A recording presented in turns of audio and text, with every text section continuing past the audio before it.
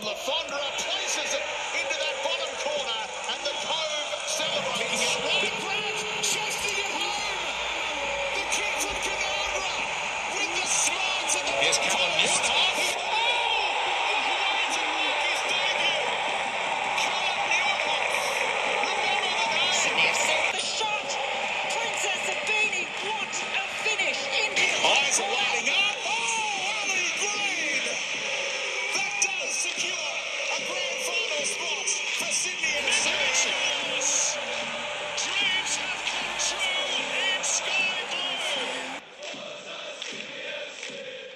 For the first time in 10 seasons, Sydney FC have failed to score a league goal in the opening 2 rounds.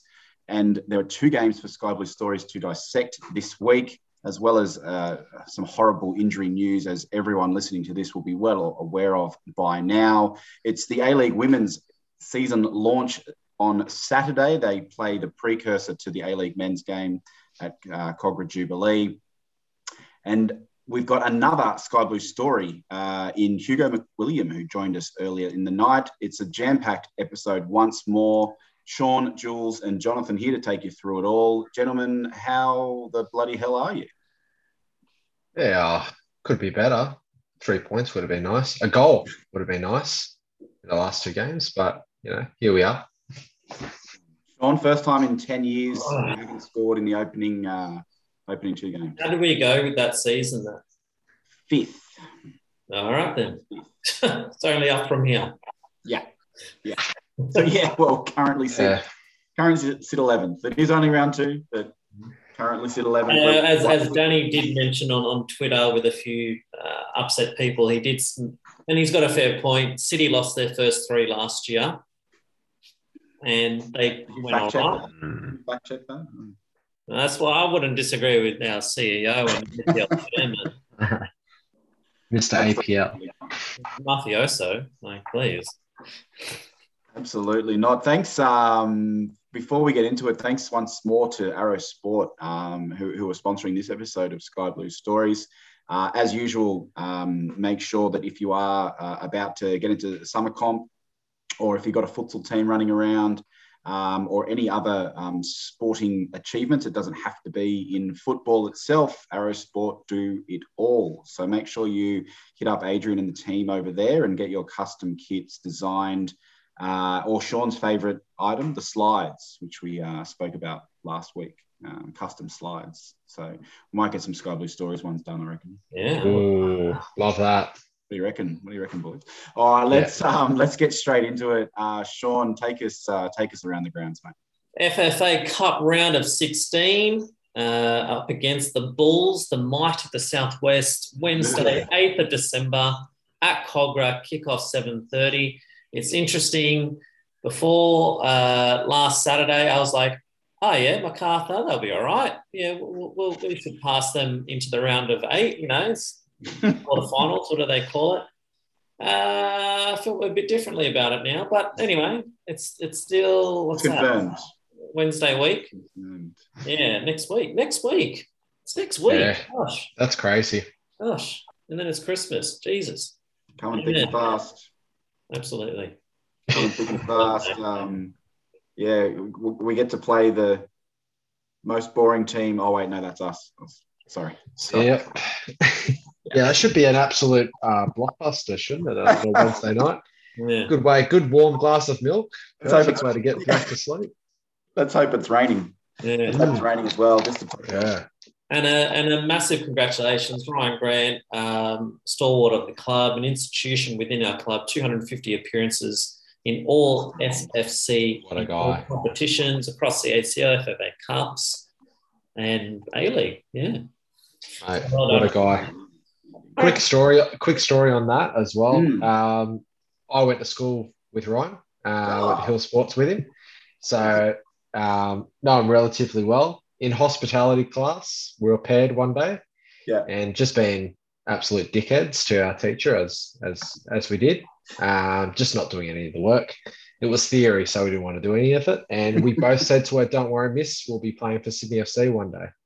So glad it worked out all right for one of us. You've kept this quiet, Jules. Lucky you didn't lead him astray. Yeah. Too much. Yeah, that's it. I went the hospitality route. I just kept cooking. So now I'm cooking at home whilst he's serving up A-League attackers. What's he going to do after football, Jules? What's he going to do after football? He wasn't much chop around the kitchen from memory, so probably not a chef. But how do you go in insurance? Do you reckon? Do you reckon he go all right in insurance? I reckon he'd do all right. He's good at risk assessment in terms of not diving into challenges. So yeah, should be pretty good. Got to risk assess himself going for a surf, but yeah, that's a whole other story. That's a whole other story. And our worst fears, boys, became reality. I was hoping that, maybe it was just, I don't know, a meniscus or one of the other CLs, the PCL, the MCL, the MCU. I genuinely, that was a Marvel joke. Yeah, I like that. Come on, man, work with me here. I'm ripping. Anyway, I genuinely believe Bratton is the best player at our club.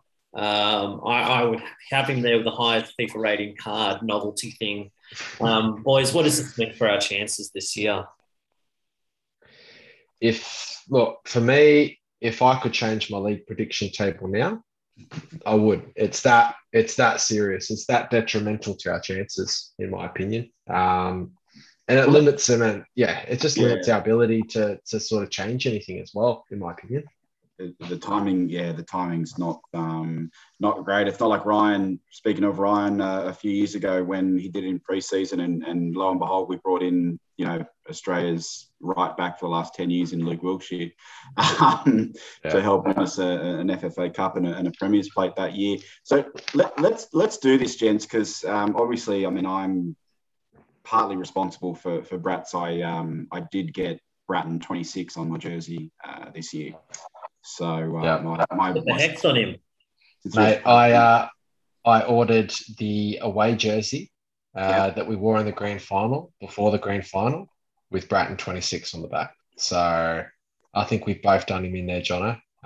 Need to take a good hard look at ourselves in the mirror. Never do it.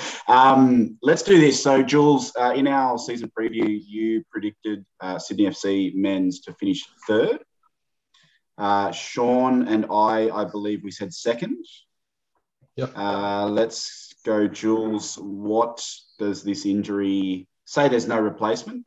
There's no replacement. Yep. So the current squad that we've got, what do you think that does to our finishing position? I think we dropped down to probably just scraping into the 6. I think before I jumped on the pod, I was probably thinking 5th, and then I started looking at the squads. I'm like, oh no, I've got a bit of quality, but Bratton is just that. He's just so important to what we do. So yeah, I think scraping into 6, maybe 5th. Sean, similar? Yeah, I could see us like battling for 6th spot, maybe 5th if we're lucky. But yeah, like he's a 26-round player, 90 minutes. He does everything. I'm with you on that. Yeah, I think there are some decent football teams in the league this year, and I think even when we did our season previews for the whole comp, we were struggling to sort of pick who would be fighting around those 5th and 6th, 7th sort of spots. Unfortunately, I think this injury puts us right in amongst it with those teams we were talking about. So horrible news. Look, on a personal note, Bratz is an absolute champion of a bloke. He's given so much to this club.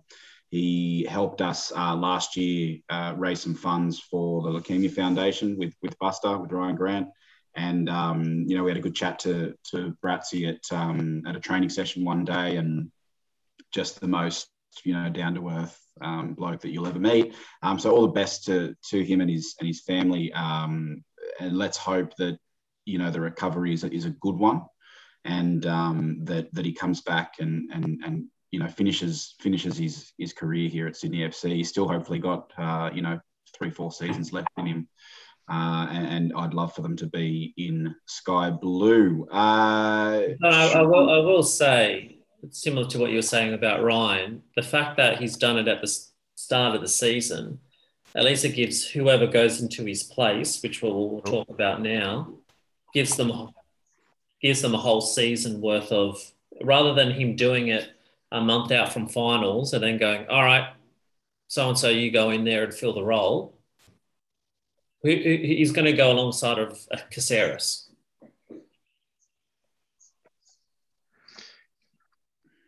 I think it will be Retro. It'll be, Retro Caceres partnership. I would love it to be Callum. I think this is a perfect opportunity to start utilising the youth that we have through our squad. And Callum has shown that he does have the goods when he's given some game time. And I know he's coming back from a long-term injury early on last year, with the back problems, but he seems to have shaken that off. So I think you got to give him the nod. Just trust youth and just plug him in there and see how he goes. Baptism of fire.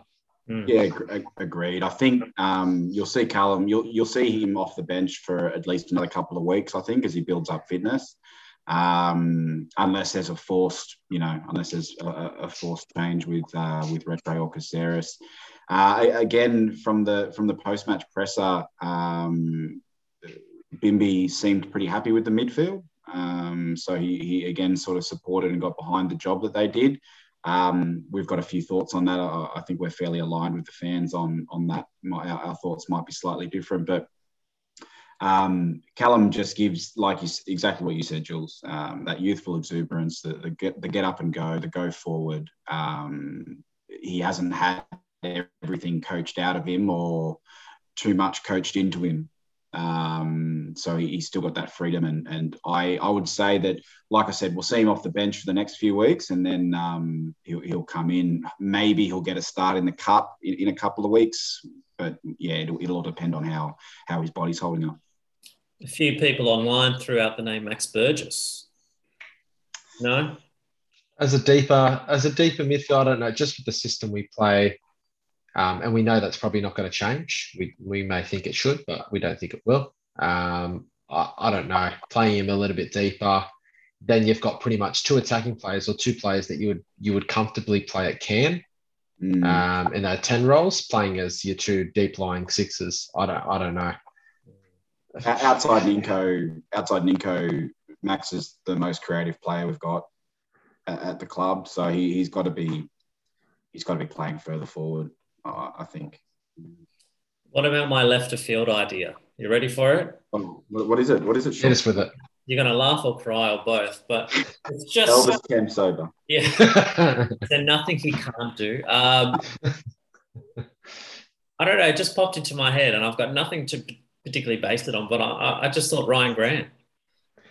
Well, he did start off in the midfield. Yeah. He had, in those earlier days, and then had Callum Talbot out on the right, who he only got 10 minutes in that FFA Cup game the other night, but he looked good. And I don't know, just an idea. Grant's got an engine on him, plays 90 minutes.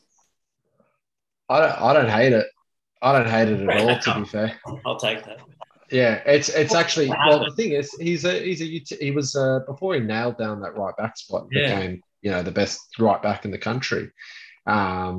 He was a utility player. He was just used as to fill in the gaps where if we had somebody suspended, pop Ryan Green in. If somebody was injured, pop Ryan Green in. So, I mean, look, he's played it before. He's played it reasonably well. I think in youth league he was playing centrally at times as well.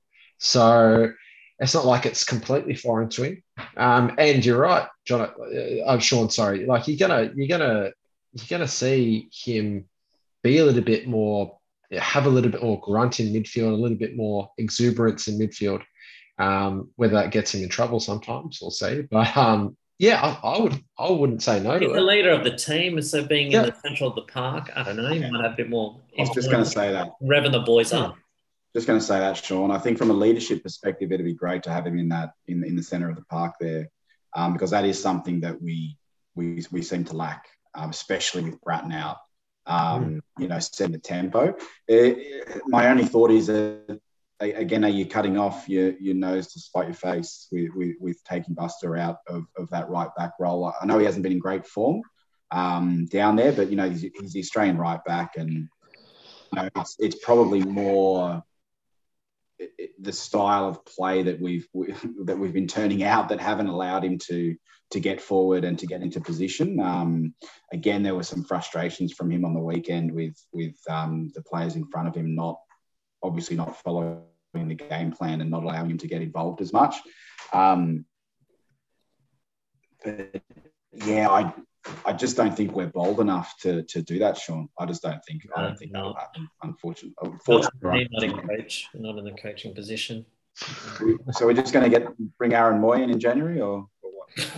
Well, I did a bit of research on the transfer market. I love that website, by the way. So good. Spend hours just procrastinating at work when I should be doing other things. But there's an English midfielder that's training with his former club at the moment overseas. That's a very, very handy sort of player. That would be a little bit of star quality as well to the A-League. JW? Yep, Jack Wilshere. Sorry. Take him, I Sean. mean, he's 29 years old. He's. I mean, he would be quality. He'd be a little bit of a.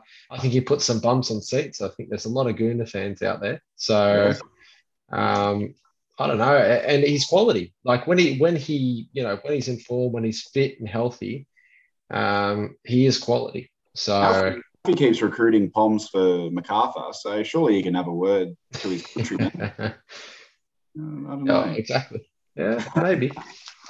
Sean, what do you reckon? January, bring someone in? The only problem with getting a free agent is chances are they haven't had a lot of football. Chances are they're on the fringe of the team, of the squad, so they're not getting a lot of game time and match fitness. So to say, come over in January, about a third-ish, pushing halfway into our season, and then go into the centre of the field, play.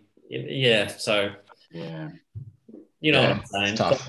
But I still think we need to look for January for something, because our team will talk about the FFA Cup game in the second game of the season in a moment, but there's something in our team missing, and it's not just Luke Braddon.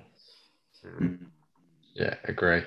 With the injury replacement, is it still cap free? I was trying to find some information on it, but I couldn't see anything. I think they've got to earn the same as the player that they're replacing. Okay, right. I think that makes sense. Yeah. So I think that's what it was. Don't quote me on that, but I'm fairly sure. So, and Bratz have been on a decent wicket. So not the worst. And moving on from Bats, boys, more injury concerns. But we've heard this story before. Corica has said that Zula is injured again. Now it's the other calf. I'd like to ask you boys, because I've got I'll say this with conviction in a moment, my opinion, but where to next for Michael Zulo? Zulo says he wants to play on. Blue Factory. With all due respect, Sean, we had this conversation 12 months ago on the pod, and nothing's changed. I don't think there's been improvement. It sounds like it's the same situation as it was, in pre-season last year. It was a really strange decision, and we debated this on the pod with Jimmy when we re-signed him, because it was after Joel King had just been given some game time. He was looking quite good. I think he played sort of 15 games that season. And we re-signed Zuls on a 2 or 3 year contract when he was still out injured and, with no sign of return. So we've done some really good business in recent years. It was a really strange one for me, as much as Zuls is an important, part of the culture of the club and has been fantastic. I just don't. I think it's time. I think it's time that he maybe tried to get himself better elsewhere. Yeah, I think it's time that he retires, gives up that spot, so then we can have the squad depth to have a Braddon replacement, or to have another striker or a winger or whatever it might be. So, he's done a lot for our club. He's achieved a lot with our club, but Look, there's already two blokes, or now King, and of course Connor O'Toole waiting in the wings. So we don't need three left backs at the club. Taking up money, taking up a spot. So it's. I think it might be time. I think that re-signing of 2-3 years was done maybe out of a bit of like too much loyalty. If you can ever have too much of a thing, yeah.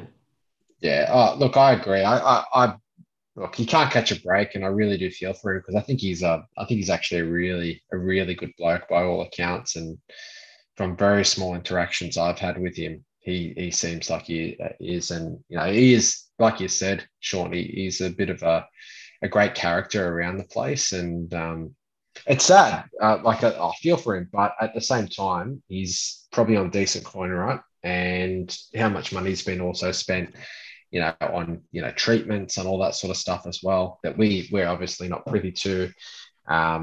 Look, his contract's set to expire, I think, the end of 2022, I think I saw, or June 2022. I think if we don't release him before then surely we don't sign him, again. I think this is where the line's drawn. Absolutely. All right, shall we talk about some football that we've had in recent week?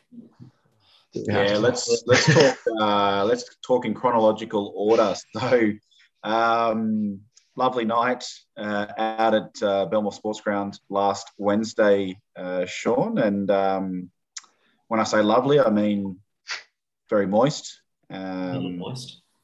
Very a bit scary on the pitch, and we struggled through and eventually got the better of a side who have part-timers that haven't played for 5 months. Yeah, they haven't kicked a ball together since June, and then between June and now, they've had a bit of turnover. Like Jason Madonis has left, and there's a few other names that have left. So they've got some new faces with some old faces, but both faces haven't played football since June. So, look, 4-2 win over them. We had Alfie Kamsoba with the hand of God, Trent and Wood get on the score sheet. Look, there was some A-League experience, with Sam how do you say it? McKillerton. McKillerton, of course, the Irishman, Roy O'Donovan, Tom Whiteside, not A-League experience, but, he's the assistant coach with the women's. Haji Gligor, and, of course, the Portuguese Adonis that is Fabio Ferreira. But they snagged an early goal. Or not early, I think it was the 30th minute, might have been, but just fortuitous. Fortuitous. Yeah, very fortuitous. Yeah. He meant that. Yeah, like if it weren't for a wet, greasy night, does that go in? That was just pure luck. Adam Parkhouse, though, Sean, that's one of the names you left out. He's probably, of those names that you mentioned, he's probably played more A-League games than any of those other ones. For the Knicks, and he was quite lively on the night for most of the night, I thought. I take my hat off to those Olympic boys. They were absolutely fantastic. Yeah. And the score doesn't reflect how hard they worked for that 90 minutes, and they just kept on turning up. Even when the score started to get a little bit away from them, they were absolutely fantastic. And they keep that team together with Ante come the NPL season next year. And maybe, come the second tier, pro relegation, they'll turn some heads. Yeah, no, I couldn't agree more. I think they were great value, to be honest. They really took it to us. They were very brave in how they were, how they approached the game, which it made it better for the spectacle as well from, I'm sure the neutral perspective, not that the three of us are neutral by any means, but look, probably at best, like you said, maybe a month, 2 months worth of training because of the COVID restrictions as well, that we've all sort of been having to abide by. And, hand of Elvis makes it 3-1. If that's not given, if we had VAR at Belmore Sports Ground, then it's a very different finish because they went up the other end about 5-6 minutes later and scored their second. So it's 2-2. And sober. That's his first goal for the club. But I got to say, Wood's goal was the pick of the four. And also a bit of credit to Alfie making that angle run. I think it was just in front of him to pull the defenders away, just to give Wood that little bit of time and space, that little extra bit of time and space, that lovely left-footed shot. And that's what we love about Pat. He gets in and around the goal mouth or in and around that 18-yard box, and he just thinks, shoot. Just shoot. You know, he sees those white posts and he just thinks, you know, take a dig, son. Shoot fucking. Love it. We saw a couple of new faces. Liam McGinn hasn't been at the club for long, and gets his start. Paddy Yazbek, the young fella, he was really great in the middle of the field. Some conjecture about Corica starting Bratton, and people going, why the hell would you start him on a midweek night against an NPL team? But in Steve's defence, I could see what he was trying to do. He probably was only going to play him for half a game, maybe 2/3, get a bit of minutes in his legs, and then give him, 90 minutes last Saturday. But, I'm no physio, but if he doesn't do it on Wednesday night, would he have rocked up and then done his ACL on Saturday night? Like, it's just, bad luck. Unlucky. Absolutely. Unlucky. It was great to see one of our favourites, Sean Paddy Yazbek, get the start on the weekend and hold up that midfield position. There was a few more changes to the lineup than we probably thought. Again, we spoke in last week's pod about how serious are we going to take the cup. That early goal, I mean, it's not like it came against the run of play. I didn't think we were dominating by any means at that stage of the game. If anything, we were a bit on the back foot. So it was interesting. I dare say it's one of those games we just did enough. Patrick Wood's directness was exceptional. There are a couple of chances we had in the first half. Keeper somehow kept Nick Soros kept some out quite well. And then the ball just wouldn't sit for Alfie the whole game. He was again visibly frustrated with the goings on. So second half as predicted, as most of these round of 32 sort of round of 16 games between A-League and NPL sides is gone. We started to get on top, and the rest is history. I've got to say, Elvis was great. Like, he's busy. I like to see a little bit more end product, but it's still early days. Max was good, strong. I thought Talbot looked good. McGing, I thought Harry, and I mentioned this to you sitting next to me on the night, I thought he was absolutely terrible. Terrible. And unsurprisingly, he got dragged at half time. And interestingly, at the end of the game where they have that round of 16 little kind of banner, they take the photo. Wasn't in the photo. Oh, really? Not reading into much, but maybe, just not happy. Maybe he was already in his car, headed up to Manly. But no, he was awful. He was awful. He couldn't hit the side of a bus. He was.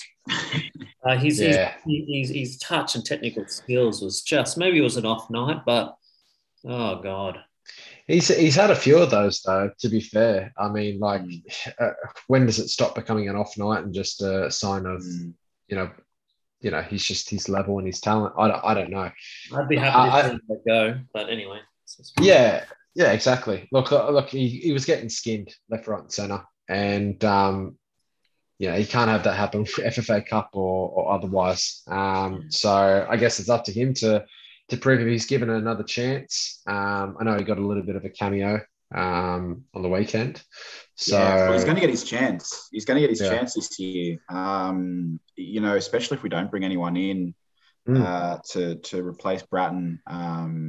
He's sort of in that Luka Ivanovic situation. He's going to have to perform when he gets his chance. Otherwise, there won't be a spot for him, after that. So absolutely, pressure's on the poor kid. But I think he's got a lot of confidence, and we saw some flashes of brilliance at the back end of last season. So look, hopefully Harry comes on and makes the most of those opportunities that he gets. As you said earlier, Sean, we move on to play MacArthur in the round of 16. Just something interesting. that I noticed, obviously this year the draw for the cup's a bit more open, boys. And, it's not rigged to make sure an NPL side makes the semi-finals. If results go the way of the favourites, there actually won't be any NPL sides left in the quarterfinals at this stage. So unless there's a cup set, there won't be any NPL sides left in the final 8. So previously, I think there was guaranteed 3, I think. So, a bit of a change.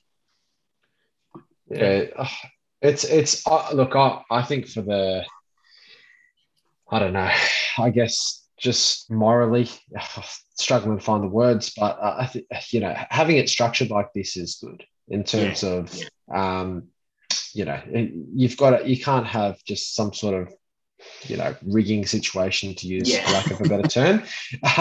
But it will be disappointing not to have those teams a little bit deeper in the tournament, just because they can bring out such, amazing stories. Like, I forgot what club it is, but the Duck, like, where the hell is that Duck in the FFA Cup Duck?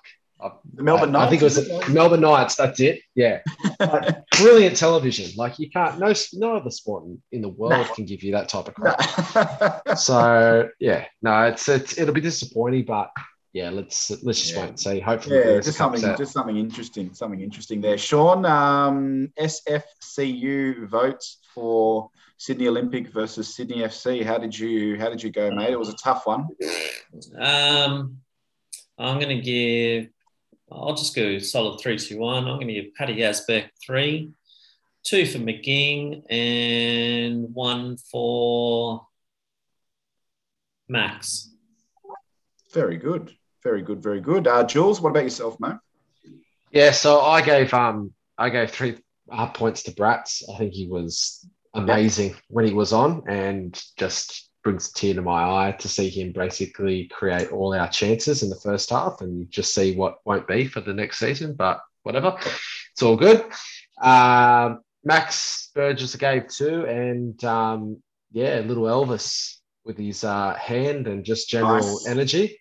I gave him 1 point. How good. We're being boring, lads. I've gone fairly similar. I gave 2 to Maxi Burgess. I thought it was a nice starting debut for himself. So 2 Burgess, 2 to Elvis, 1 to Pat Yazbek, and 1 to Pat Wood, because that goal was much needed. And again, as we spoke about, boys, his directness and approach to everything he does is a joy to watch. So that puts a little bow on the FFA Cup game. Let's talk, unfortunately, about the A-League men's game on Saturday at Cogra Jubilee. Sydney FC 0, MacArthur and LA Rose 1.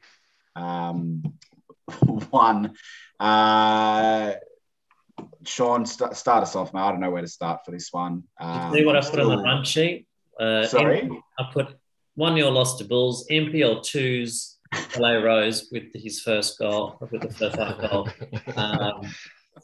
Look, it's funny. I jump on the City FC website to see like the match summary, and there was like 3 or 4 like actual key points of the game in all of 90 minutes. So it shows just how quite a boring, especially for us, game it was. Yeah, look, it started off with Rose's goal, LA Rose. Davila doing Davila things, a little Mexican.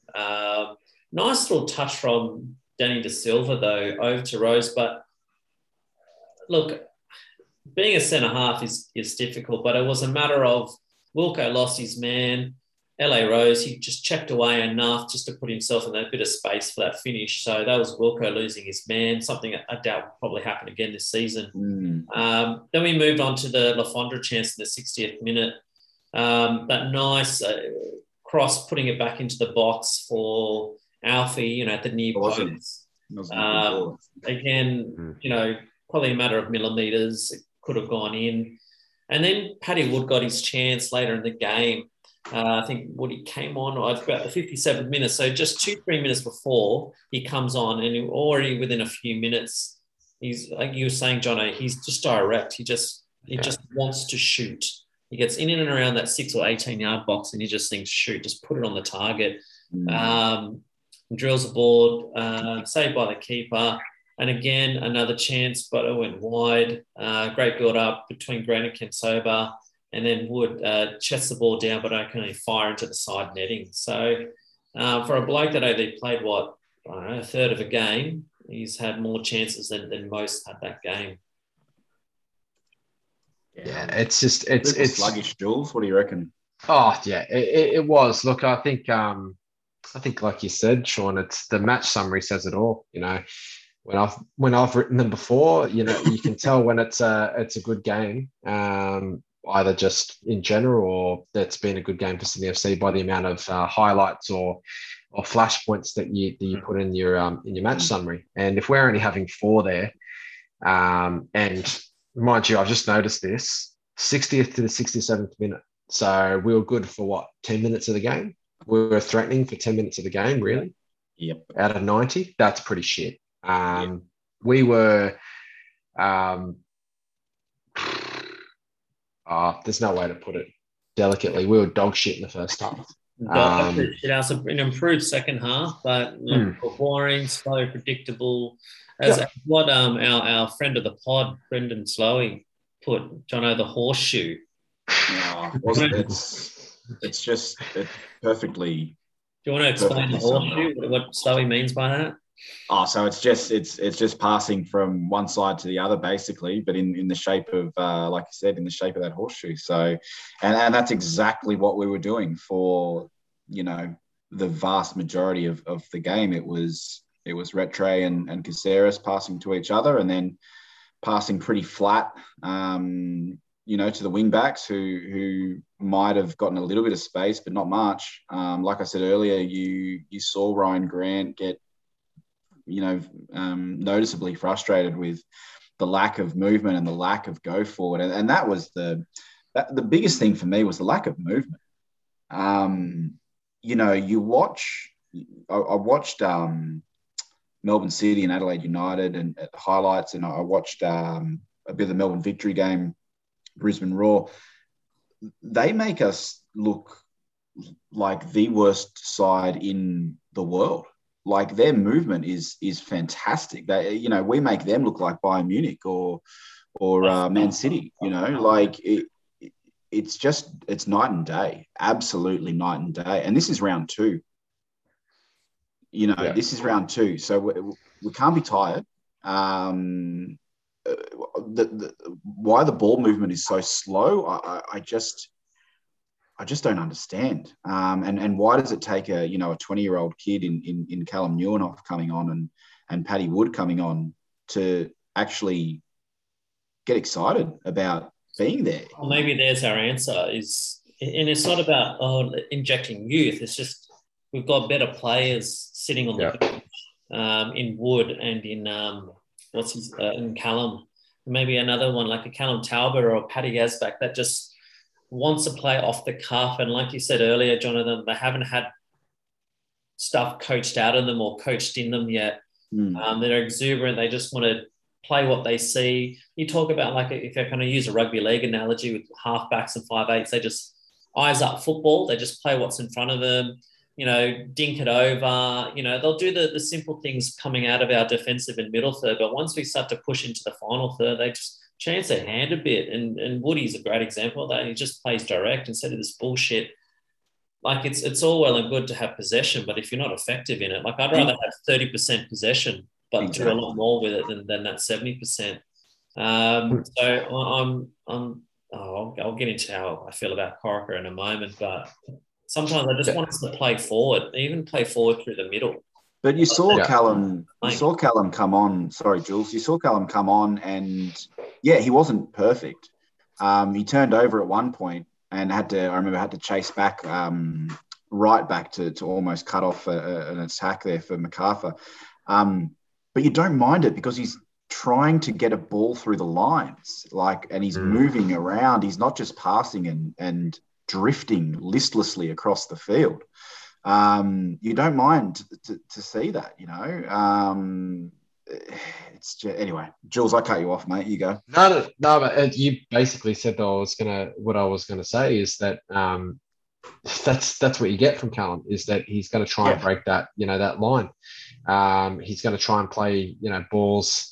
He put a couple of nice little crossfield balls where he just opened up his body, received from the left, saw, Rhino making his run out to the right, long diagonal ball. Yep. I don't mind that every now and again. I'm not saying do it every time, but the fact is that, our build-up play is so slow. And just because we want to play patient doesn't mean we have to play slow. Patience doesn't mean slow. Patience means we don't need to force things when they're unnecessary, but we can still play with a high tempo.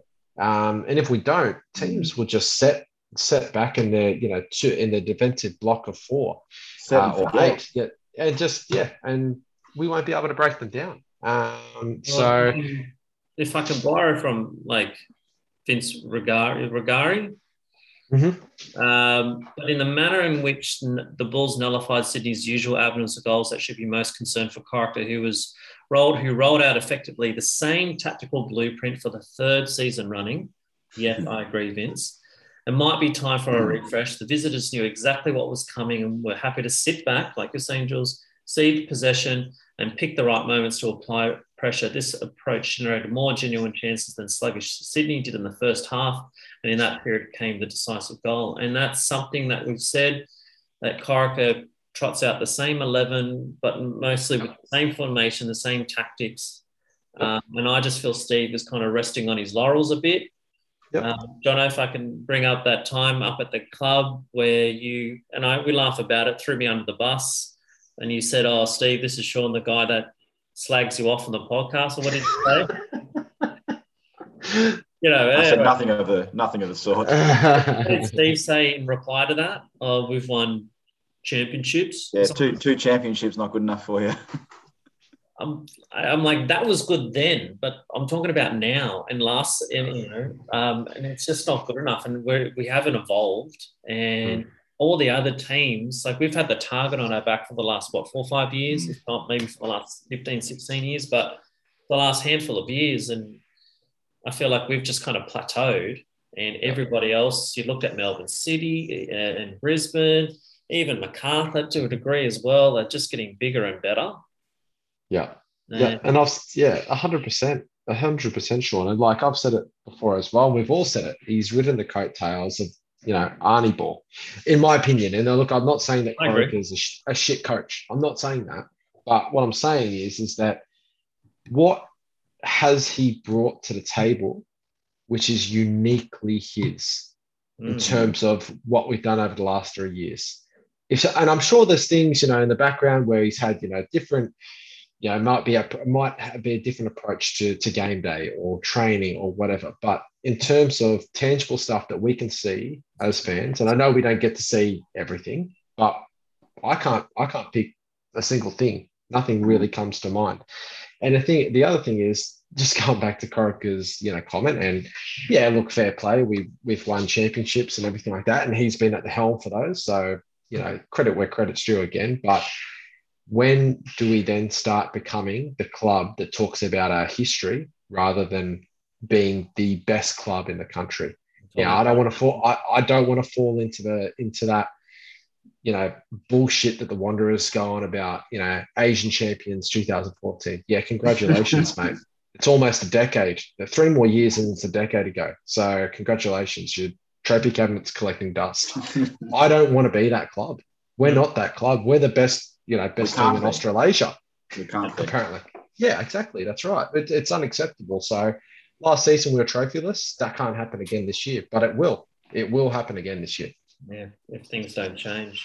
So, John, we've gone 180 minutes without scoring a goal. In recent years, defence hasn't been our problem. I know it was for a moment when LA Rose got his goal, but defence has not been our problem with the likes of Wilco, McGowan, Geordie Boys, Ryan, now Joel and stuff. We can't finish. We're not creating enough. Yeah, but this is something that Arnie used to say quite a lot, and he'd be more upset if we weren't getting in those positions. So we're creating enough opportunities to score goals, but we're not scoring them. Maybe we're not doing 16 or 17 a game, but not many teams do, unless you're Melbourne City.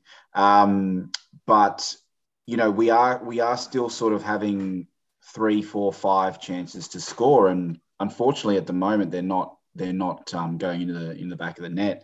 Alfie had a couple of brilliant chances, and no, they were half chances. He made the absolute most of them. He had that header that you said from Caceres. It was a wonderful phase of play from AC to whip that ball in. There was another one in the first half where Lafondra just overran it. The ball sort of bobbled behind him. So the chances are there. We're definitely not the most creative side in the league, and that's it speaks to what we've just gone on about when we're talking about that lack of movement, and the lack of intensity. Just the lack of press. We used to press. That's one thing Jules at Corrick has done. We don't do that anymore. 100%. Yeah, it's just you've hit the nail on the head. But at the same time, I think maybe we were a little bit more cohesive in the delivery of the message in terms of the game plan and tactics. So we were able to press because, look, the formation for me, I don't know. I look at it and we're asking Alfie to make runs in behind wide because we're not playing with enough. We don't play with very much width when we're in the final third, especially if the 2 or 5, the right or left back isn't going forward. If they're not, then he has to make that run. But then we're also, if it breaks down, we're then asking him to press in the same breath. I don't know. It's not sustainable for long periods of time, and it makes it very hard to press as a team. And if we've got one of our most creative blokes on the bench, is it better? Well, ideally, I'd love to change formation to a good old 4-3-3, but is it a matter of taking off Elvis to put on Max to have Ninko and Max on at the same time for more creativity? And Max has got a goal in him. He's not afraid to have a shot. It could be. I just, unfortunately, and we're again sounding like we're repeating ourselves, guys, but I just don't see Stevie changing anything dramatically. Especially, look, it's been 2 games, right? Maybe we're falling a bit into the hyperbole, and a bit of the narrative, post game. But I don't see him changing unless there's a few more poor results. And I am extremely worried about coming up against Newcastle, having watched most of their first 2 games, which we'll talk about in a sec. But I just don't see him deviating from what we've done the first 2 rounds. I just don't see it happening. He does have Costa and Bobo to come back, and that might add a bit of something to our team going forward. It's not alarm bells. I'm not saying hashtag so-and-so out. I'm not doing that. I haven't had anything to drink. I'm very sober. Liar. But we're also not drinking from the Kool-Aid either. Yeah.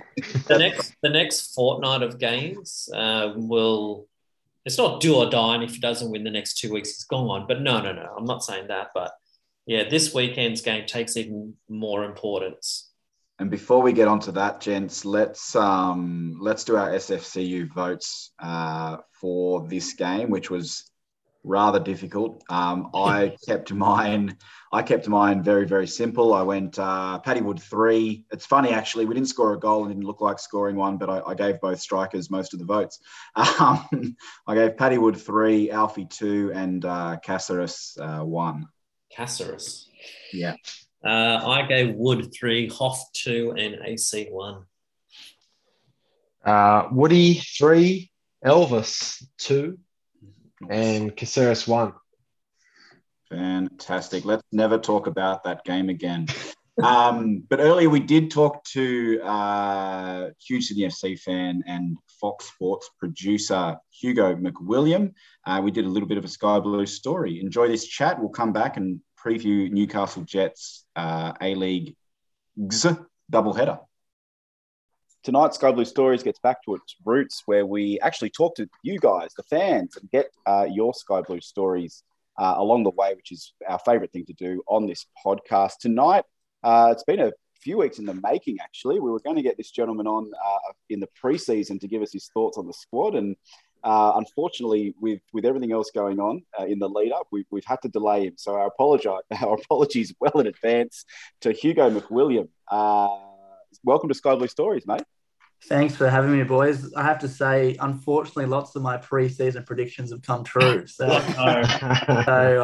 Yeah, we'll get into that later, but we'll see what happens. And that's even before Luke Bratton, unfortunately, which during this episode of the pod we'll be touching on that quite a lot, unfortunately. Hugo, your day job is a producer at Foxsports. So Sean and I had the pleasure of meeting your good self at a training session one day and sort of hit it off there. And I guess the rest is history, mate. Here you are.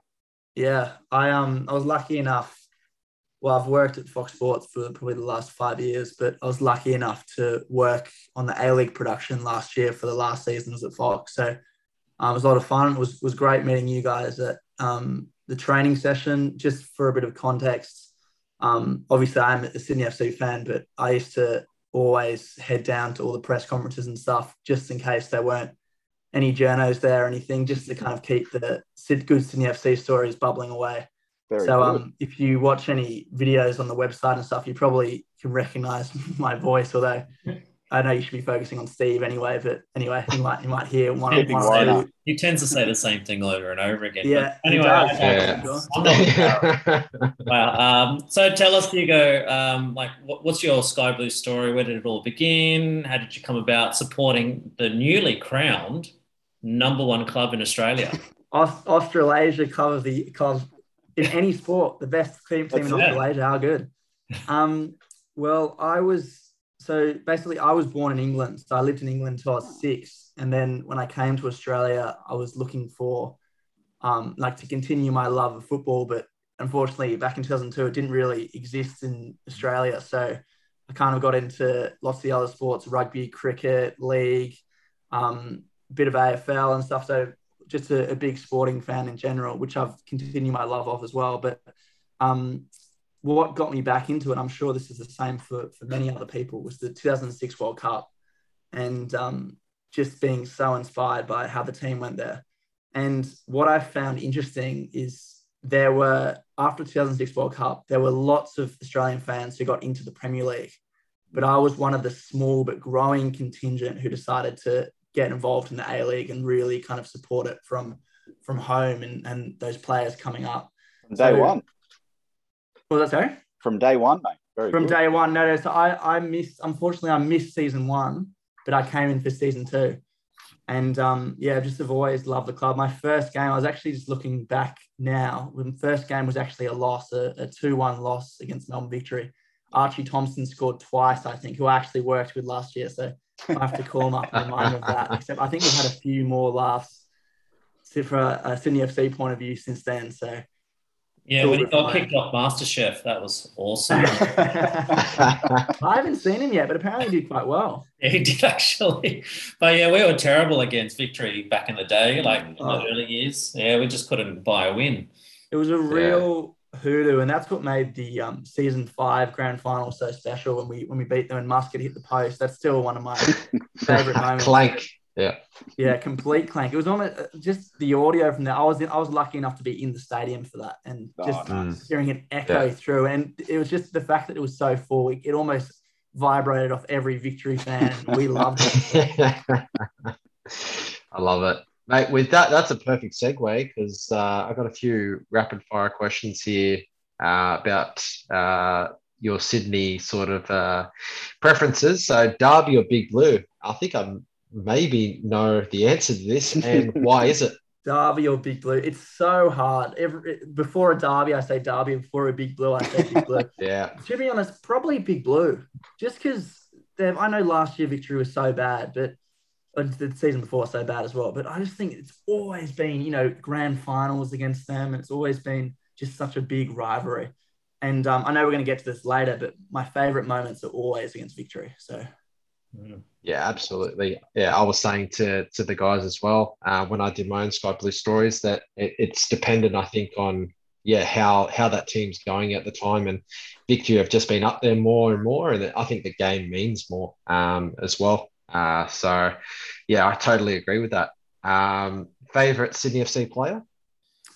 All time or currently?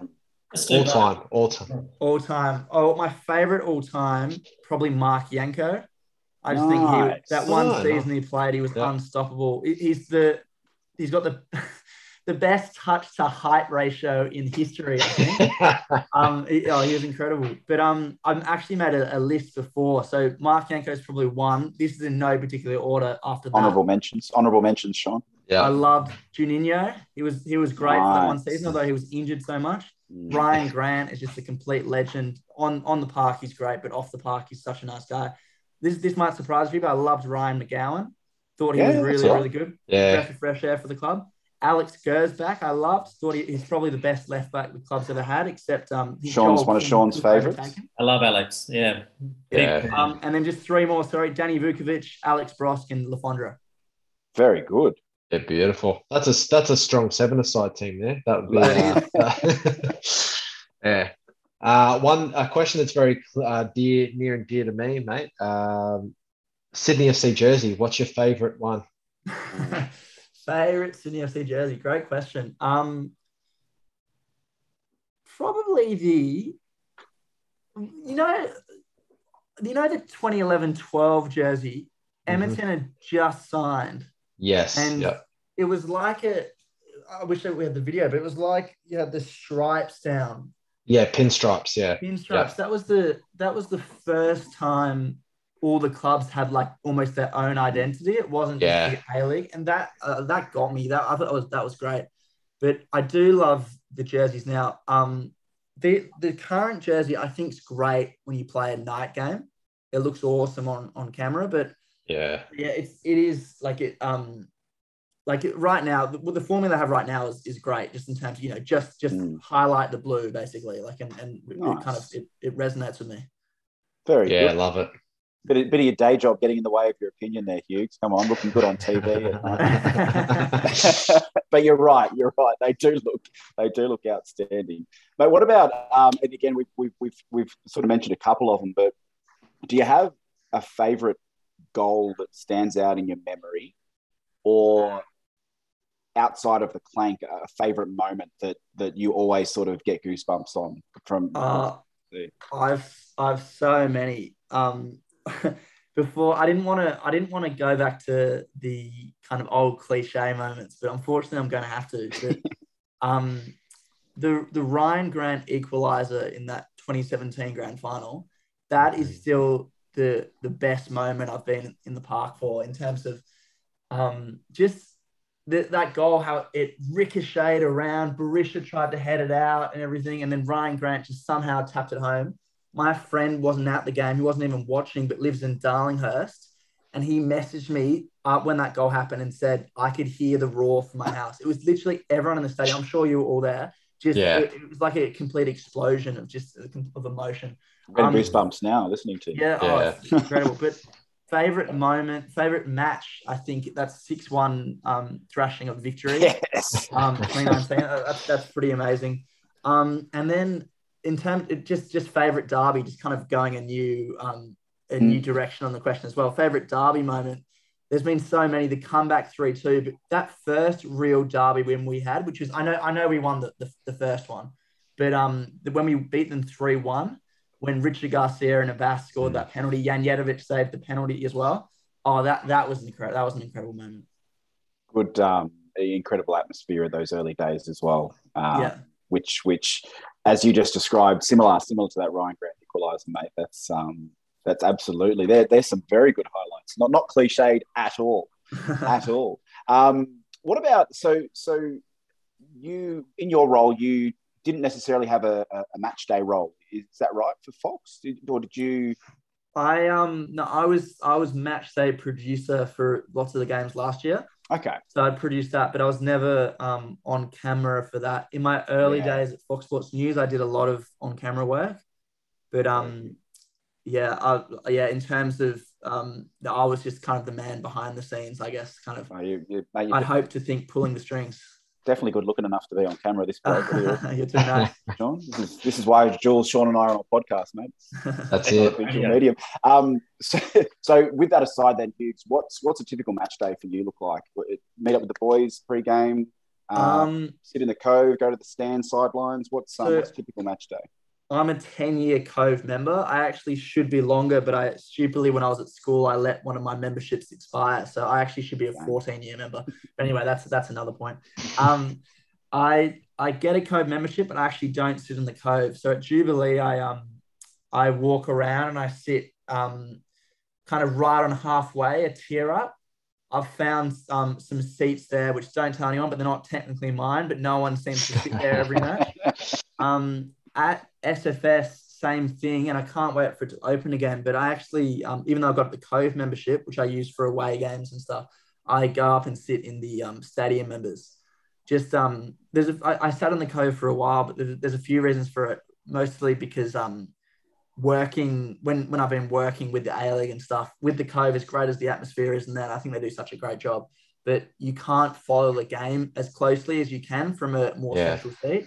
And when you need to kind of go into work, and look, to be honest, I'd be able to anyway, because I know the team so well. I could probably watch it with my eyes closed and know what's happened. But like when you still need to kind of go to everyone and explain kind of what happened and everything, and I can do that better from that seat on halfway. Good call.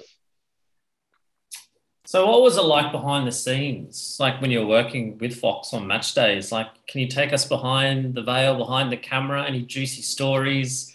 So many. Archie being an idiot every day.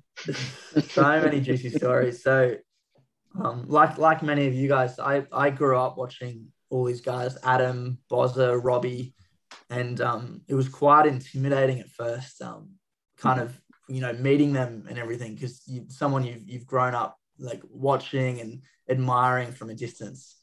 And I'll kind of take you into the inside of the three of the talents. But what Bozza's the first one, but he's the easiest, because Bozza, if you meet Bozza once, you watch him on TV, you know what you're going to get. He's just full of life. He's so enthusiastic. He will chat to absolutely anyone. And just like a few of my friends now, it's like surprising when, after a game or something last season, Boz would give me a call at like 9 p.m. or whatever, and he'd be like, "Who's there? Put me on. Let me speak to them as well, and just have a quick chat." But one of the highlights, one of the highlights was last year during lockdown. I think like a few people, I shaved my head, because we weren't sure when we were going to go to back to hairdressers and stuff. Yeah. Anyway, my mum was horrified. My dad was horrified. Bozza gave me the greatest answer I've ever heard. He gave me a "hello chicks," which I think we all know from Match Day Saturday. It was one of the best things, And I remember being like, my year's made. Yeah. So, that was good. Robbie Slater is, I think, the funniest person I've ever met. Sydney FC pom-poms, does he? He does love Sydney FC. He doesn't want his allegiance out there, but I think it's pretty obvious sometimes, especially when you had Graham Arnold as a coach of Sydney FC, although I guess he was a coach of the Mariners before that as well. Robbie Slater, his passion for football, he is so passionate about it, but the only problem is it's below a tough exterior. And so he always, it's so funny because you'll call him and his immediate reaction, like, I'm quite enthusiastic as it is, but I'll call him and I'll be like, "Robbie, I need you to do this." He goes, "Oh, what? Why? I don't want to do that." But then he's always the first person there. He kind of got that tough exterior, like, just like he doesn't want to seem like he's so kind of, keen at first, but he's someone who'll always be there for you if you need him. Hard to get. I organised an interview before the Big Blue, which was cancelled due to rain last year, with Ryan McGowan and Luke Braddon. And basically Adam was busy, which is fair enough. Boz was having lunch with the Croatian ambassador. I don't know why or what he was doing there, but he was. And then Robbie was the only one who showed up. And then Adam Peacock is just the most natural host you could ever have. His sport knowledge is incredible. And to be honest, I tell him this all the time, but when Harry Kuehl and Brett Edmonton arrived for the A-League launch in 2011, I was there just as a fan. and I was getting everyone's autograph. So Brett Emerton, Harry Kuehl, etc. And Adam was embarrassed when I told him last year that I actually got his autograph. He said, "Oh, why? Why did you get mine? A waste of paper." And I said, "Well, I can't. You were someone I looked up to when I was younger, so it was big privilege to work with them last year." Fantastic. That's awesome. Fantastic. And mate, I think you also another career highlight there. You also had something to do with a little series with Sydney FC's inaugural marquee player last year, did you not? Yeah, we did. It's just like parts of my kind of Foxsports life where I'm just kind of been in the right place, right time. Boz walked in during COVID, mask on, and he used to go through a bottle of sanitizer a day. But he decided to do a chat, which was such a good idea by Boz. Didn't get enough love, but that's okay. His first guest we had was Dwight York, and it was incredible because it was one of those things where like we reached out to him, said, "Do you want to do it?" He goes, "I can do this specific 15-minute window." He goes, "I'm playing golf before and I'm playing golf afterwards." He lives in Dubai or Abu Dhabi, one of the two. And so I was thinking like, oh, we won't want to, like, he won't want to go long then. Anyway, Bozza asked him, I think, 3 questions, and he spoke, I think, 12 minutes on each.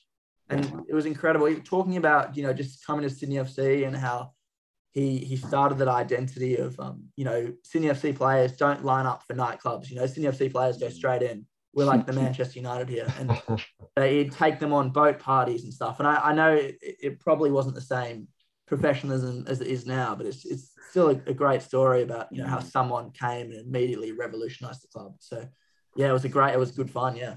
Fantastic. Now, Hugo, Fox no longer has the A-League.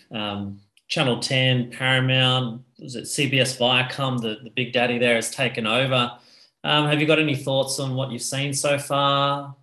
My thoughts come not really as a Fox employee who I'm still with at the moment, but my thoughts come more, man, as a football fan. I think it's great to see, firstly, that there's people working in it who are passionate about it. And I think it's great seeing lots of my friends from Fox are still working either behind the scenes or on camera, which is nice. People like Georgie Amandale and Tara Rushton and everything. I'm just happy I can keep watching the games personally. Like, I think it's a new experience. I think we're all used to kind of flicking on Fox, but it's definitely something I can get used to. I'd definitely love to be involved. Probably won't happen in the near future, but definitely at one point. And I think they there's always going to be teething concerns, but I think they've thrown themselves into it. They've trying to make a new identity. They're really trying hard to grow the game, and I've enjoyed it personally. So yeah, there's been some teething stuff. I know over the last couple of weekends with the internet connection and people dropping out and whatnot. But that's I dare say that's going to happen. It's annoying, but what I've learned is no matter what, and I think we can all agree with this, and we can have a bit of self-deprecating fun. You can never, ever please football fans, no matter what. So there's always 70% are happy and 30% are unhappy, but the 30% are the loudest ever. Yeah. And I say that being one of those people. I was definitely one of those people growing up as well. But so back to some of the problems. I've worked in production, so I know, and I've been in studios for every mistake or every blow up or every whatever. But I've noticed a few little audio things, but I haven't noticed much. I was at the derby during the Western United Melbourne victory one, where I think was the big error, but it happens. It happens in every code, every production. I think the biggest message I would say is I've seen a lot of people boycotting on online and stuff. And what I'd say is stick with it. Like we all want this game to grow. We all want it to do well. And sometimes it's it might be a change, but if you want the game to do well, get behind it and support it. And if you've got any suggestions, of course, voice them. But don't stop watching. Don't stop watching just because it's not at, not at the company you work for, or not at the, not with a product you're used to. Well said. Yeah, absolutely well said. And another great segue. How would you, using your background, how would you enhance the media around the A-Leagues and the coverage of it? I know. Yeah, it's only a small segment here. Sorry, what was the second question? I jumped over you. Yeah, sorry. No, and how would you enhance the media around the A-Leagues and the coverage of it as well? Okay, so how would I enhance the media coverage? So look, I love league, I love AFL, I love cricket, but football's my true love. There's not, unfortunately, right now, there's not as many people as like me around Australia. Yeah. We had so much success with Del Piero, with Heskey, with Ono in the past. I don't think that's the way forward anymore.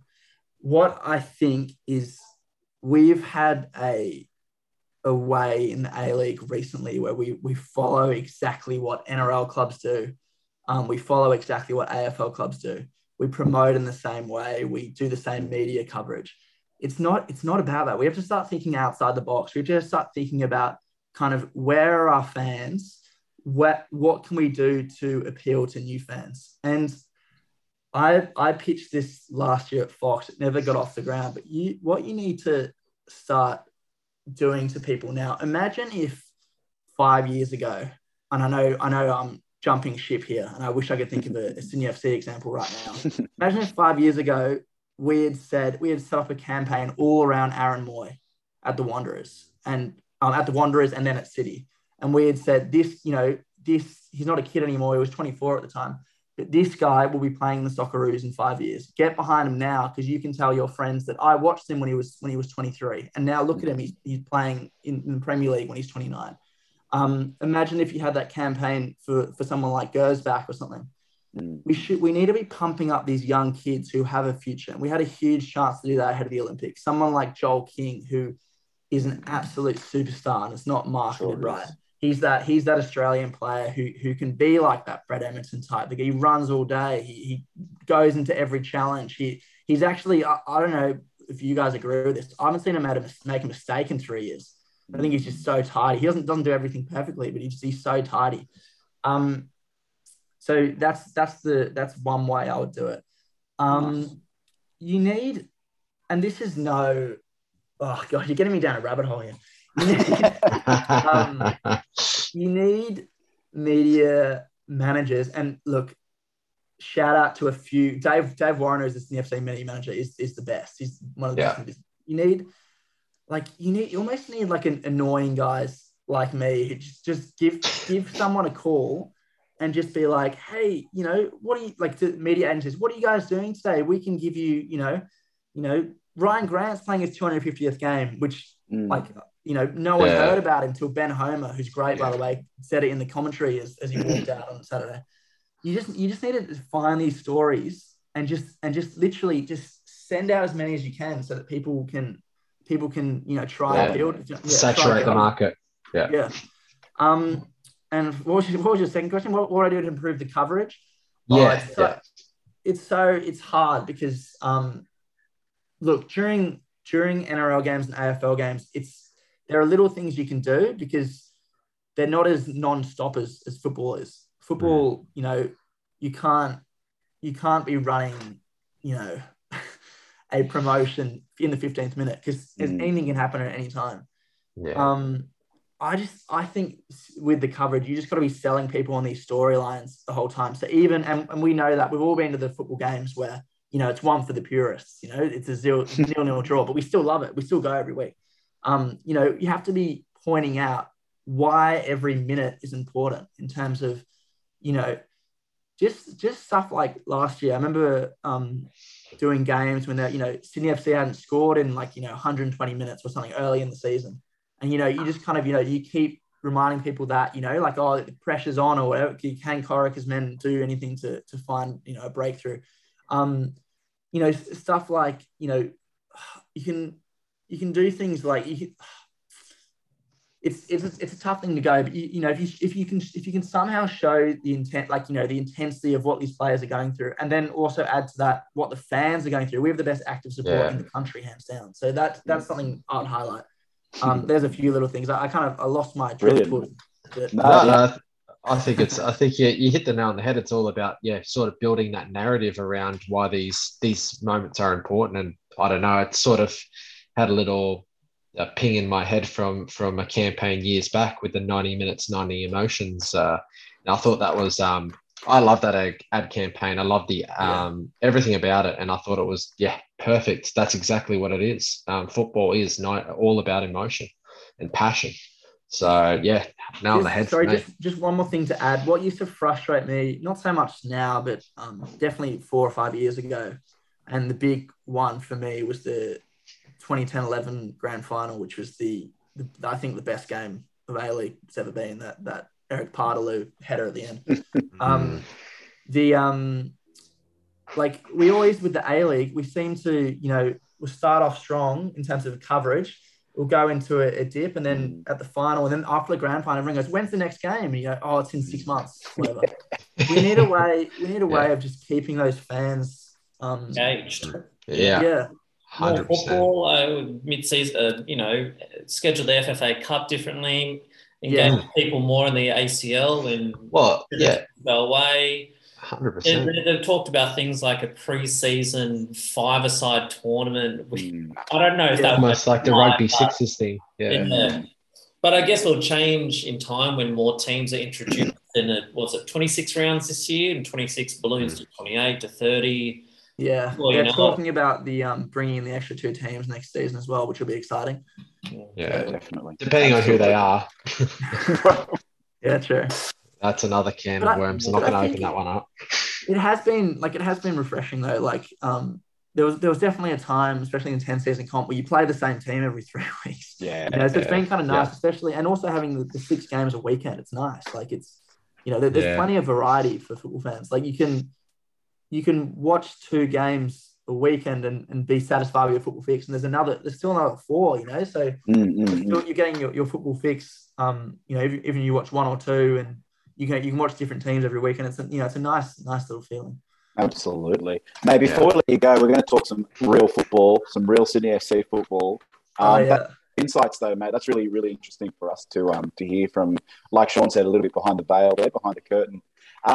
Mate, you and I were talking weeks ago, and you weren't too happy with Sydney's off-season business, and I think with hindsight, I think some of your feelings might have been justified a bit. But let me ask you this: what have you made of the 3 professional fixtures we've had so far, and how do you think the rest of the season's going to pan out? Well, let's scrap the FA Cup first of all, because it's good. It's good we won that. But you know, we should, if we lost that, there would have been, you know, heads would have rolled, because you know it was actually not a bad performance. It was free flowing, great game to watch. But let me first, I just want to just pumping up my tires, but I'm going to read this message I sent on October 8th. Okay, so I said, because you were messaging me about some other guests coming on, but here we are. So I said, by the way, let me know if you want me to come on the podcast as well before the season as a 10-year member and a fan. Definitely got some things to say about the squad. I think we have reason to be very worried this year.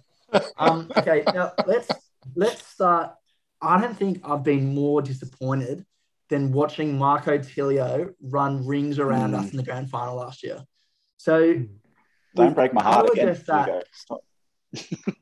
Yeah, we've got to address that first. We've let so many young kids go, and it's a problem because, and you look at like, you know, someone like Alex Bomyahan, who sat on the bench last year. He barely started throughout the whole season, and then was let go. Why couldn't we have made that decision earlier? You know, and said, you know, sorry, Alex, you know, you were meant to be a great signing for us. We'll pay the rest of your salary, but we've got this young kid Marco who plays the same position with you, and sorry, is better than you, and is doing some amazing things. And the thing that got me this year, and he's been one of my favorite players to watch in past seasons, and yes, he hasn't got the time, but Luka Ivanovic getting released and going to Brisbane and watching him score in round 1.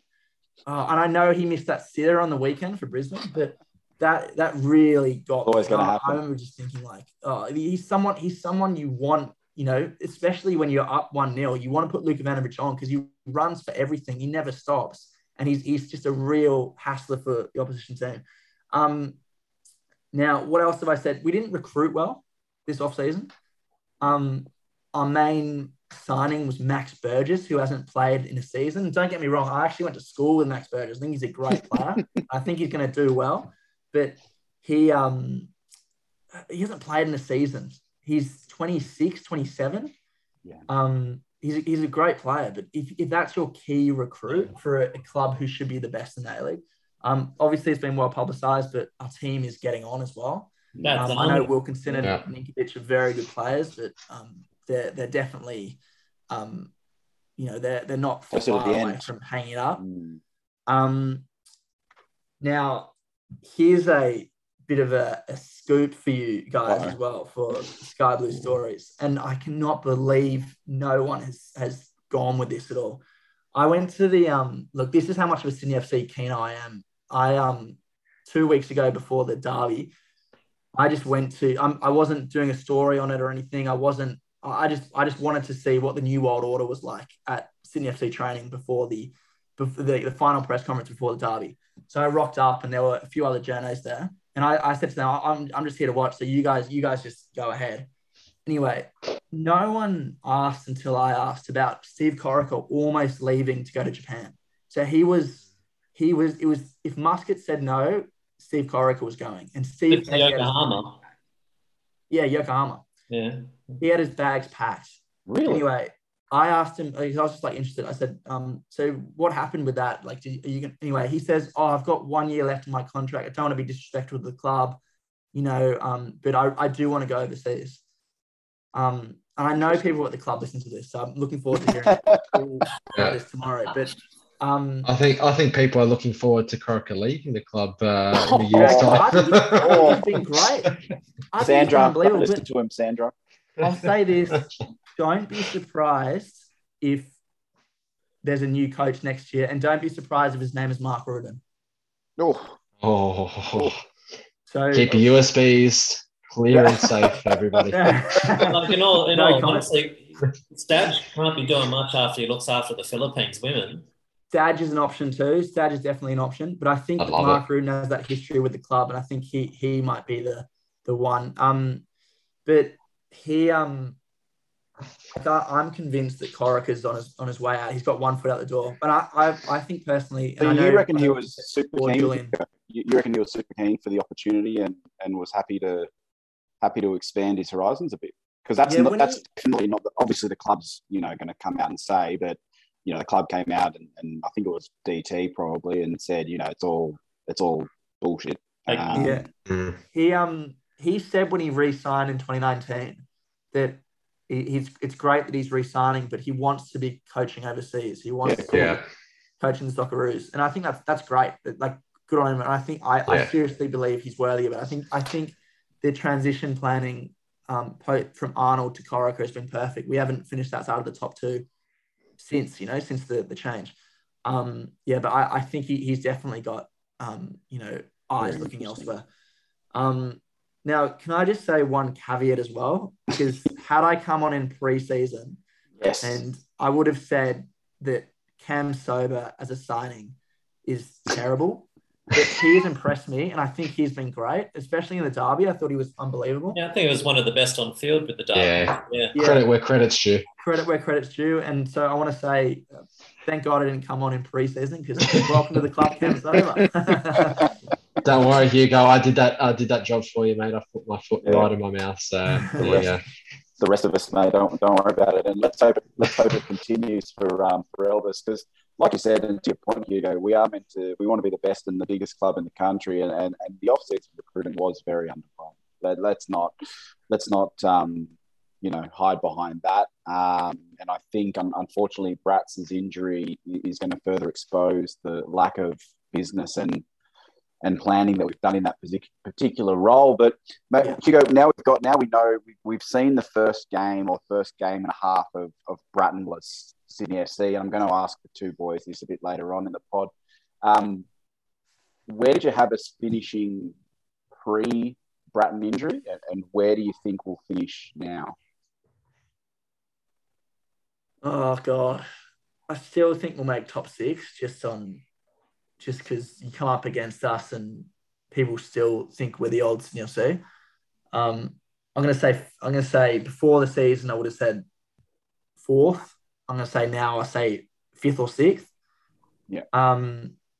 Bratton injury is a huge loss, and poor guy as well, especially getting red card in the grand final, wanting to show something this year. Yeah. It's a big loss. The only silver lining for me with that, and of course there's no silver lining with injury, it's such a shame, but to see Neuenhoff show what he can do this year, I think he was such a rising star last year, and he's someone who's got a really bright future. I want to see what he can do.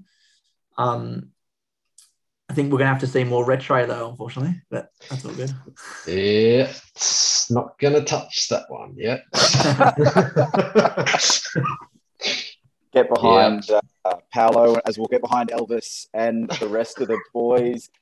Hugo, mate, it's been an absolute pleasure to finally get you on. Like you said, we've been talking for a few weeks now, so our apologies for delaying that. But hey, it's given you a chance to see us play a few games and reshape some opinions there. So, mate, it's like I said, an absolute pleasure.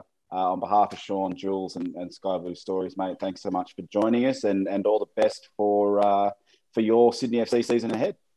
No worries, boys. Love this club, so always great to come on this podcast.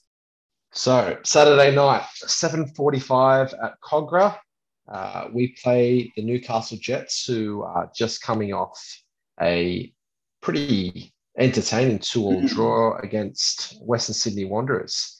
So what are we thinking, lads? How's our chances in this game?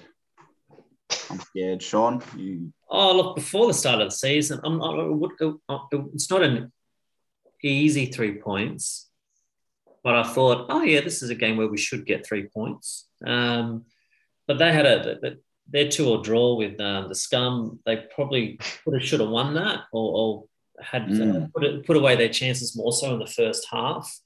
But look, they're both teams are 1 draw, 1 loss, although they've scored more goals than us. So I'm a little nervous, and I shouldn't be, but I'm hopeful. I'll tell you what, the biggest contrast is probably, we were just talking about how Sydney's doing the same thing that we've done for 3 years. That's definitely not what Newey Jets are doing. They've had a big squad overhaul as they have had the last few seasons, but Arthur Papas is obviously, putting his imprint on how he wants his team to play. And to be honest, they lost their opening round to the Mariners, and like you said, Sean, they should have had this game won and done probably by the 30-minute mark. But they've brought in some lesser knowns in terms of the foreigners, and but they're moving with real intent as a team, as a unit. And they're creating these opportunities. Mikkel Tadze, I think the Georgian, is quite impressive, and he's one of those players that lives for absolutely every touch of the ball and every challenge. And I think it's Daniel Penha. He scored a wonder goal in the FFA Cup game they had a few weeks ago against Western United. Which wasn't enough to see them through to the next round. But I'm worried. I'm worried, gents. If they come out and play like they did, and we come out and play like we did, this could be COVID resumption against Newcastle Jets. 6 months ago when they pulled our pants down at Cogra. Yeah, look, I tend to agree. You come up against Jets, I think, in the last few seasons, and I don't think it's ever been an easy game, but it's a game where you say, okay, yeah, pretty comfortable 3 points, should be okay here. But I don't think so this season. And just like you said, John, probably on the balance of just how they've started and what they've looked like, and contrastly how different we look in terms of our quality the last 2 games. I think they were desperately unlucky to not wrap up the game by halftime. watching it with the missus, and she was biting her nails off, being a Wanderers scrub. So, but yeah, they looked really sharp and dangerous. So yeah, I'm going in with a little bit of ominous sort of feelings and a bit of a pessimistic view, but hopefully I'm proved wrong. What do we reckon Corica does with the lineup? Does he? Do we see Bobo and Costa back? Does he make a change in the midfield? Does he? I think he just goes standard. I think he just does standard Corica lineup. So the one that we've started with the last 2 games. The only thing I could see maybe if he's got a set of eyes is potentially changing out Bahaja for Wood. I think that would be I'd love to see an astute bit of look, he's just offers so much in the moments where he's been given a nod this year already. Just looks dangerous, way more dangerous than Bahaja at the moment. And Trent's just better off the bench. Yeah, exactly. It's I know that's obviously not the role that any footballer wants to be tagged with, but the other thing is that Trent's coming back from a pretty serious ankle injury as well. So and he's played a lot of football in the last couple of weeks. So mate, Jules, I reckon that would be a very good change to the lineup. I don't see the only other one could be an Elvis for Costa. If Costa's fit. And I'd like to see Max for Ninko. Yeah, a bit of game management there wouldn't be bad as well. I think in terms of Costa, I could see just because Elvis actually, I can't believe I'm saying this considering how much I shitbagged him when we signed him, but he's actually been decent the last 2 games. Again, like you've said, Sean, there's not an actual end product. A legal end product, I should say. But look, he's looked lively. He's created some, chances here and there. I thought he's been pretty good. So maybe Costa comes on just because he's come back from, whatever he's come back from, his injury. So, maybe he comes on as a sub and then wean him back into the starting lineup again. Love to see that. The former big blue man in Matty German returns to face his old mob. Again, Elsie and German, they're a brand new partnership for Newcastle Jets. So hopefully, I'm predicting Alfie will have a little bit of fun there. I think he'll get his goal that he's after. I'm worried about our overall play as a team. That's all. So I don't know, Sean. I don't know. Did you want to predict the score? What do you want from me? I'm going to say a 1-1 draw. I think we're going to lose. I think we're going to lose 2-1. Yeah, I have us as a 1-1 draw. Originally, I had us as a 3-1 loss. I thought, nah, come on, that's a bit too pessimistic. So it's hard to predict losses. it is. It's hard, but no. Look, I think Woody will come off the bench and score. They'll take the lead, and we'll be feeling pretty lucky after the game to get away with a point. So yeah. That sums up I hope you guys are right. Yeah, we'll see. We will see. Before that, sorry, Sean, anything else you wanted to add before we put a bow on that? Before the A-League men's, it's the start of the A-League women's season, gents, and we always touch on these games as well. Obviously, pretty exciting time for the club. Obviously, a bit of revenge to happen this season. Let's hope. Nat Tobin's back. We thought she was gone. Teresa Polias is off, becoming a mum in the very, very, very near future. We understand. So a few changes to the squad, but we've also got a couple of girls coming back from Matilda's duty for this one in Remy Simpson, Jess Nash, and Charlie Rule. So fantastic for those girls to all get a bit of a run at least, in amongst the squad for those fixtures against the USA. Game kicks off at 5 o'clock at Cogra. I'll actually be there for that one. I'm less likely to be able to stick around for the men's, but we'll see how we go. Newcastle Jets, a bit of a hot and cold record in the dub the last couple of years. They've retained again quite a few local players and quite a few, most Manly United girls I think either play for us or Newcastle Jets, Sean. So I feel like we're going to get off to a really strong start in this one. I think it'll put us in a good mood, gents, for the A-League men's afterwards. Thoughts from yourselves? Oh, I think the girls will get off to a good start. It's a really strong squad. I know we've lost T. We've recently lost Ellie Brush. Claire Wheeler is gone, but the vast majority of the girls have stayed. I already know, I have a feeling who he'll trot out. Ante, that is. So I think the girls will get off to a win. I don't think it'll be a big win. I think the girls will be a little bit of a slow burn as the season goes. But yeah, I think Courtney Vine, she'll pick up where she left off. Yeah, I've got a lot of time for Courtney Vine. I think she's rhymes a little bit there.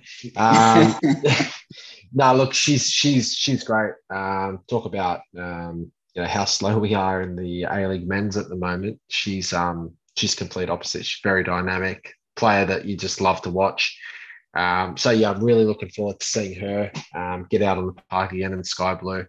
I think the one threat I think we need to probably be a little bit wary of is Mary Marcuson, who's signed for the Jet recently. I don't know if you've also seen her.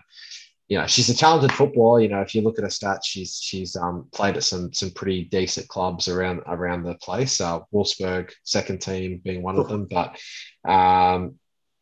obviously internationally, but for Norway. But mate, the picture that I saw of her that they released when they signed her, she looks just intimidating as well. Yeah. Like she would just go right through you in a tackle and not think anything of it. And she's a striker. So normally they're not too good with their challenges. So you probably end up with a broken leg. But yeah, look, I agree. I agree, guys. I think we're going to get off to a decent start here. We've retained a lot of the squad. Ante's obviously, I think, a pretty astute gaffer as well. So yeah, I think we'll get up pretty easily here.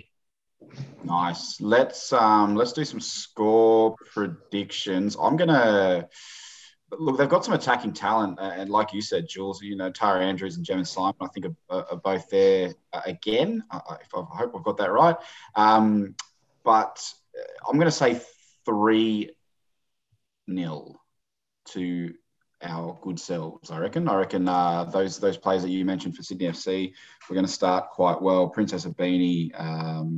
You'll have a Beanie, Courtney, and Remy up front, won't you? Yeah, that's potent. Chile and Messi in Rojas will be there, and I can't wait to see Rojas play. I think we'll be playing like a 10 with Remy and Taylor and Mackenzie in the middle.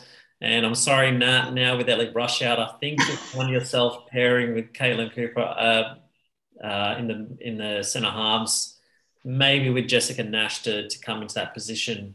Who'd you say? Caitlin Cooper? Not Caitlin Cooper. Who am I thinking of? Natasha Pryor. Is that who you're thinking of? Pryor, sorry. Yeah, I was like, hang on a second. Used to be. Natasha Pryor should be in the bloody Matildas playing centre half, I'll tell you. With Charlotte and Ali either side. Very good. Yeah, it's a strong lineup.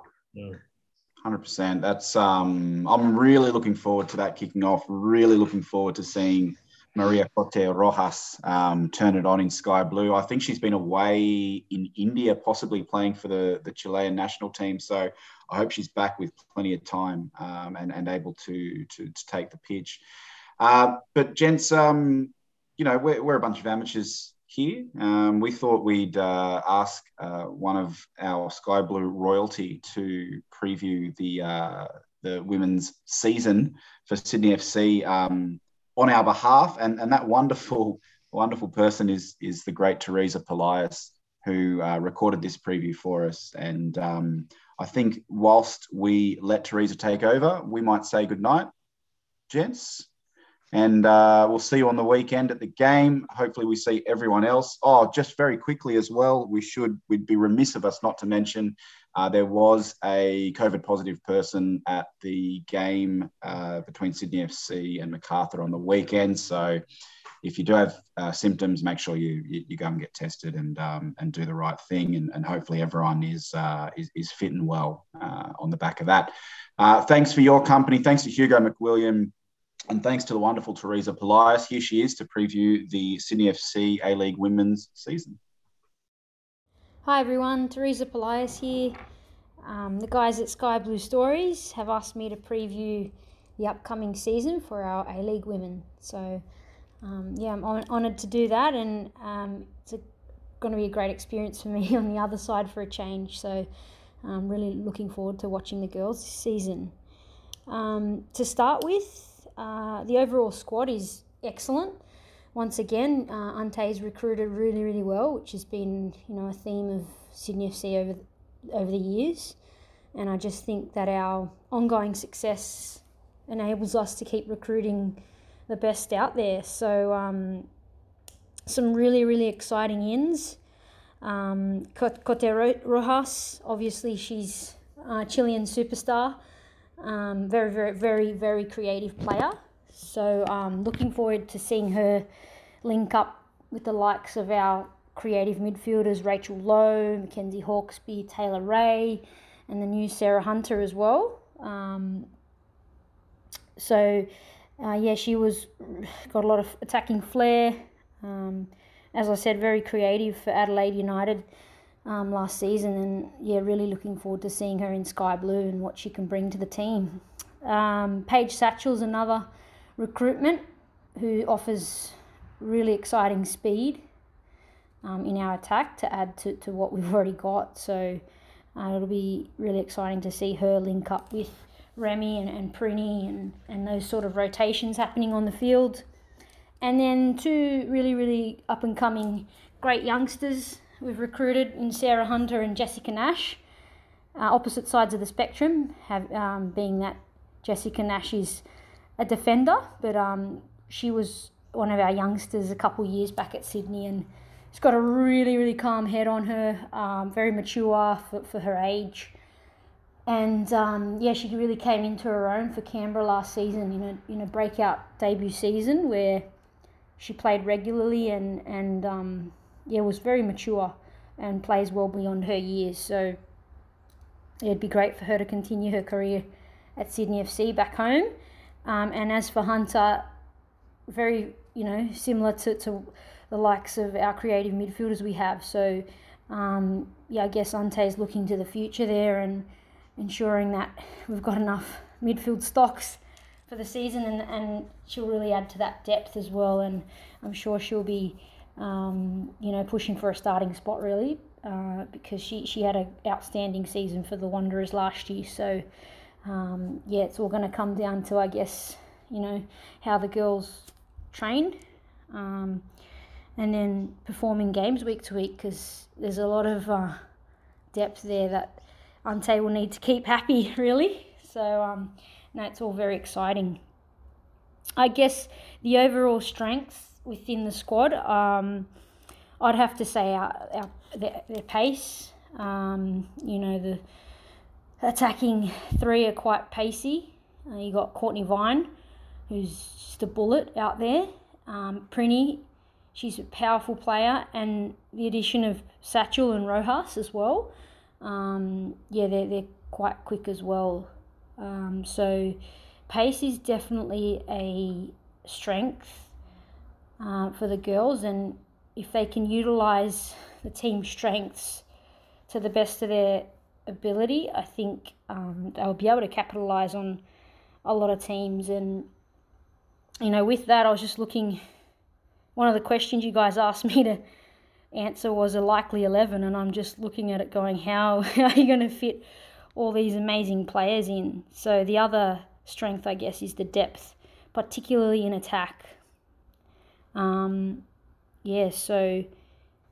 it'll be interesting to see who Ante starts with. I guess it's going to come down to performances in preseason games and training. So, Ante will be looking at who's working really, really hard and progressing at the rate they need to be competitive in round one.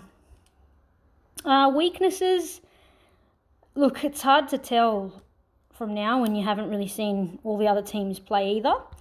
But if I had to pick something, we are a very, very young team. So the loss of a bit of experience probably could be considered a weakness. But in saying that, you need to gain your experience somewhere. So, if the girls can take each game as it comes and not, wait for things to happen, which tends to happen when you are young and inexperienced, you sort of wait on others to get the job done. I think, there's players that have been around long enough that now need to take the game by the scruff of the neck and really lead and do things to ensure we win games. So that would be the only weakness I can sort of see at the moment.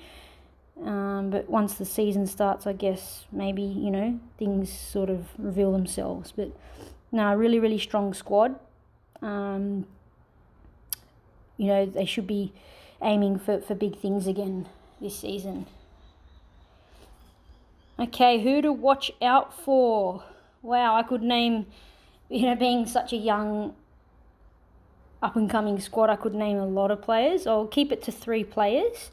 The first player is Charlie Rule, who is an awesome young player, very, very versatile. You could throw her in at centre-back, right-back, midfield, wing. She's really, really good. I'm yet to see her at striker, I think, but I know, in the NPL she's scored a bag of goals, especially with her head.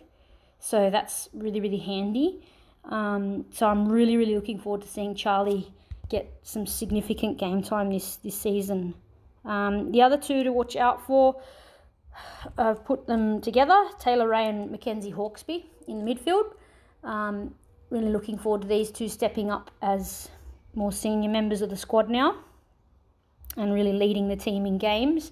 And like I mentioned earlier, if someone's going to take this game by the scruff of the neck, it's going to have to be players like these 2. So, I'm really looking forward to them solidifying their places and becoming, seasoned leaders in the team this season. Not to mention they play together in the NPL for Sydney Olympic. So, hoping that their chemistry shines through for the season. I'm sure it will. So you guys have asked me to come up with a likely 11. Now that's tough, really, really tough. Looking at the layout of the squad and all the names here, it's almost impossible, really. It's going to be a headache for Ante for sure. I've got a likely 11 here, but you know what? It could be anyone really. I've likely got Jada to start in goals, with potentially, everything I'm going to say is potentially, because I think, no matter how long you've been around, you really need to earn your spot each game and each season. So these are all potentials from me, and coming off, a strong season last year, hopefully these players can continue with the momentum they had. So Jada in goals, potentially Ali Green at left back, Tobin and Tash Pryor, centre back pairing perhaps. Tash Pryor was a golden pickup last season after, unfortunately, we lost Ellie Brush, who comes with oodles of experience. So Tash, fit in right away, and her and Nat really worked well together. and we're a really strong centre back pairing and complemented each other. So right back, there's a few options here actually, because I know youngsters like Charlie Rule can play here. Charlotte McLean had an outstanding season last season, so she's a huge potential to be there, and of course Angelique Christodoulou as well. So there's a real headache in that position, and that, like I said, is going to come down to pre-season performances and performances week in, week out. So that's going to be a really interesting area of the field, and no different in the midfield. And that it begs the question of what formation Ante is going to go with to fit all of these players in. Is he going to go with a 4-4-2? Is he going to go with a 4-3-3 or a 3-5-2? It's just, I don't know. I don't know, because I struggled to fit every player into this starting 11. So there's a few potentials in the midfield here.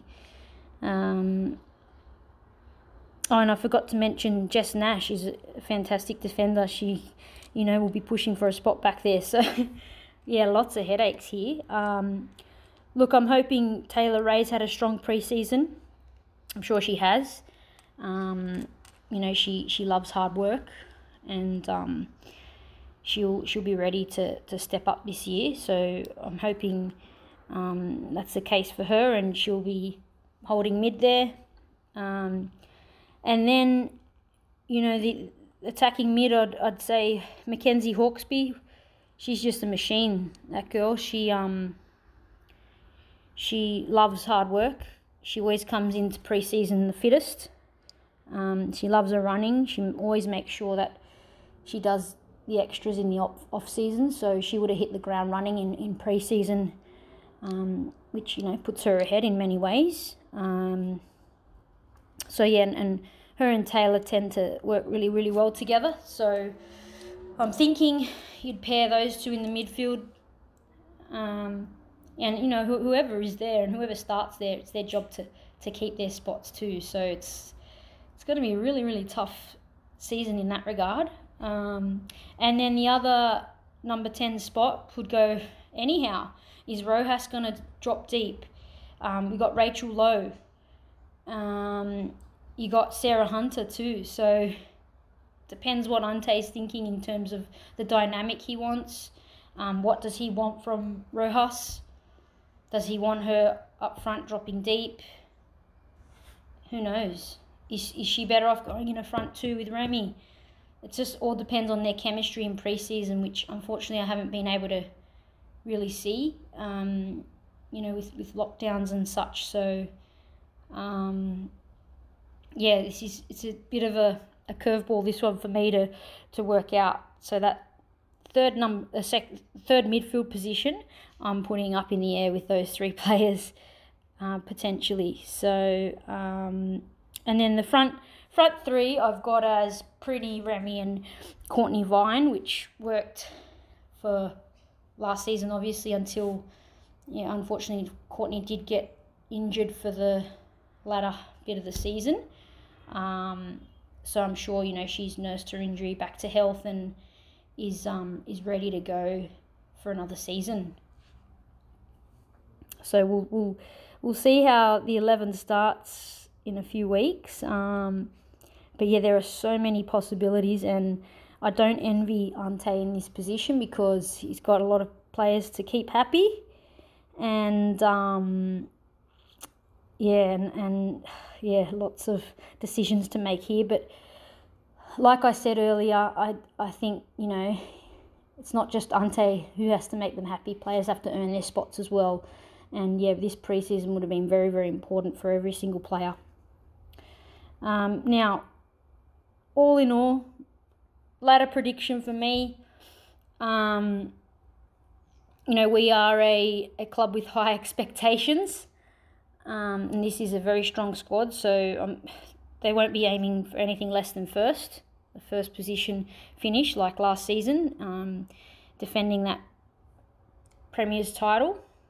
So first place is my prediction again, and a pass mark, success for me. It's always top 4, but specifically, I don't think it should be anything less than a grand final position, because we haven't missed a final in a number of years. So this squad here is phenomenal, and I really think they have the potential to go all the way and do the double even. Do the double. So cannot wait to watch the girls. Like I said, I'm in a different position this year, watching from the sidelines, but really excited for it. And I'll miss playing, but it's really nice to see the next generation taking team forward. And I think we start with a derby as well. No, is it with a derby? Let me check the fixtures here. No, Newcastle first. So home game first, which will be a really good way to start. Newcastle have recruited well as well, so it'll be an interesting game to start with, and then followed by the derby. So that's going to really go well with having a game before that derby as well, and get straight into the thick of things within the season. So thank you for asking me to preview the girls' season. I wish them nothing but the best of luck, and I will be out supporting them every single game, whether it be at the ground or at home when they're away, or if I can, because I've got some exciting things coming up. But really privileged to be able to do this preview, and wish Ante and the girls and all the staff all the best for the season.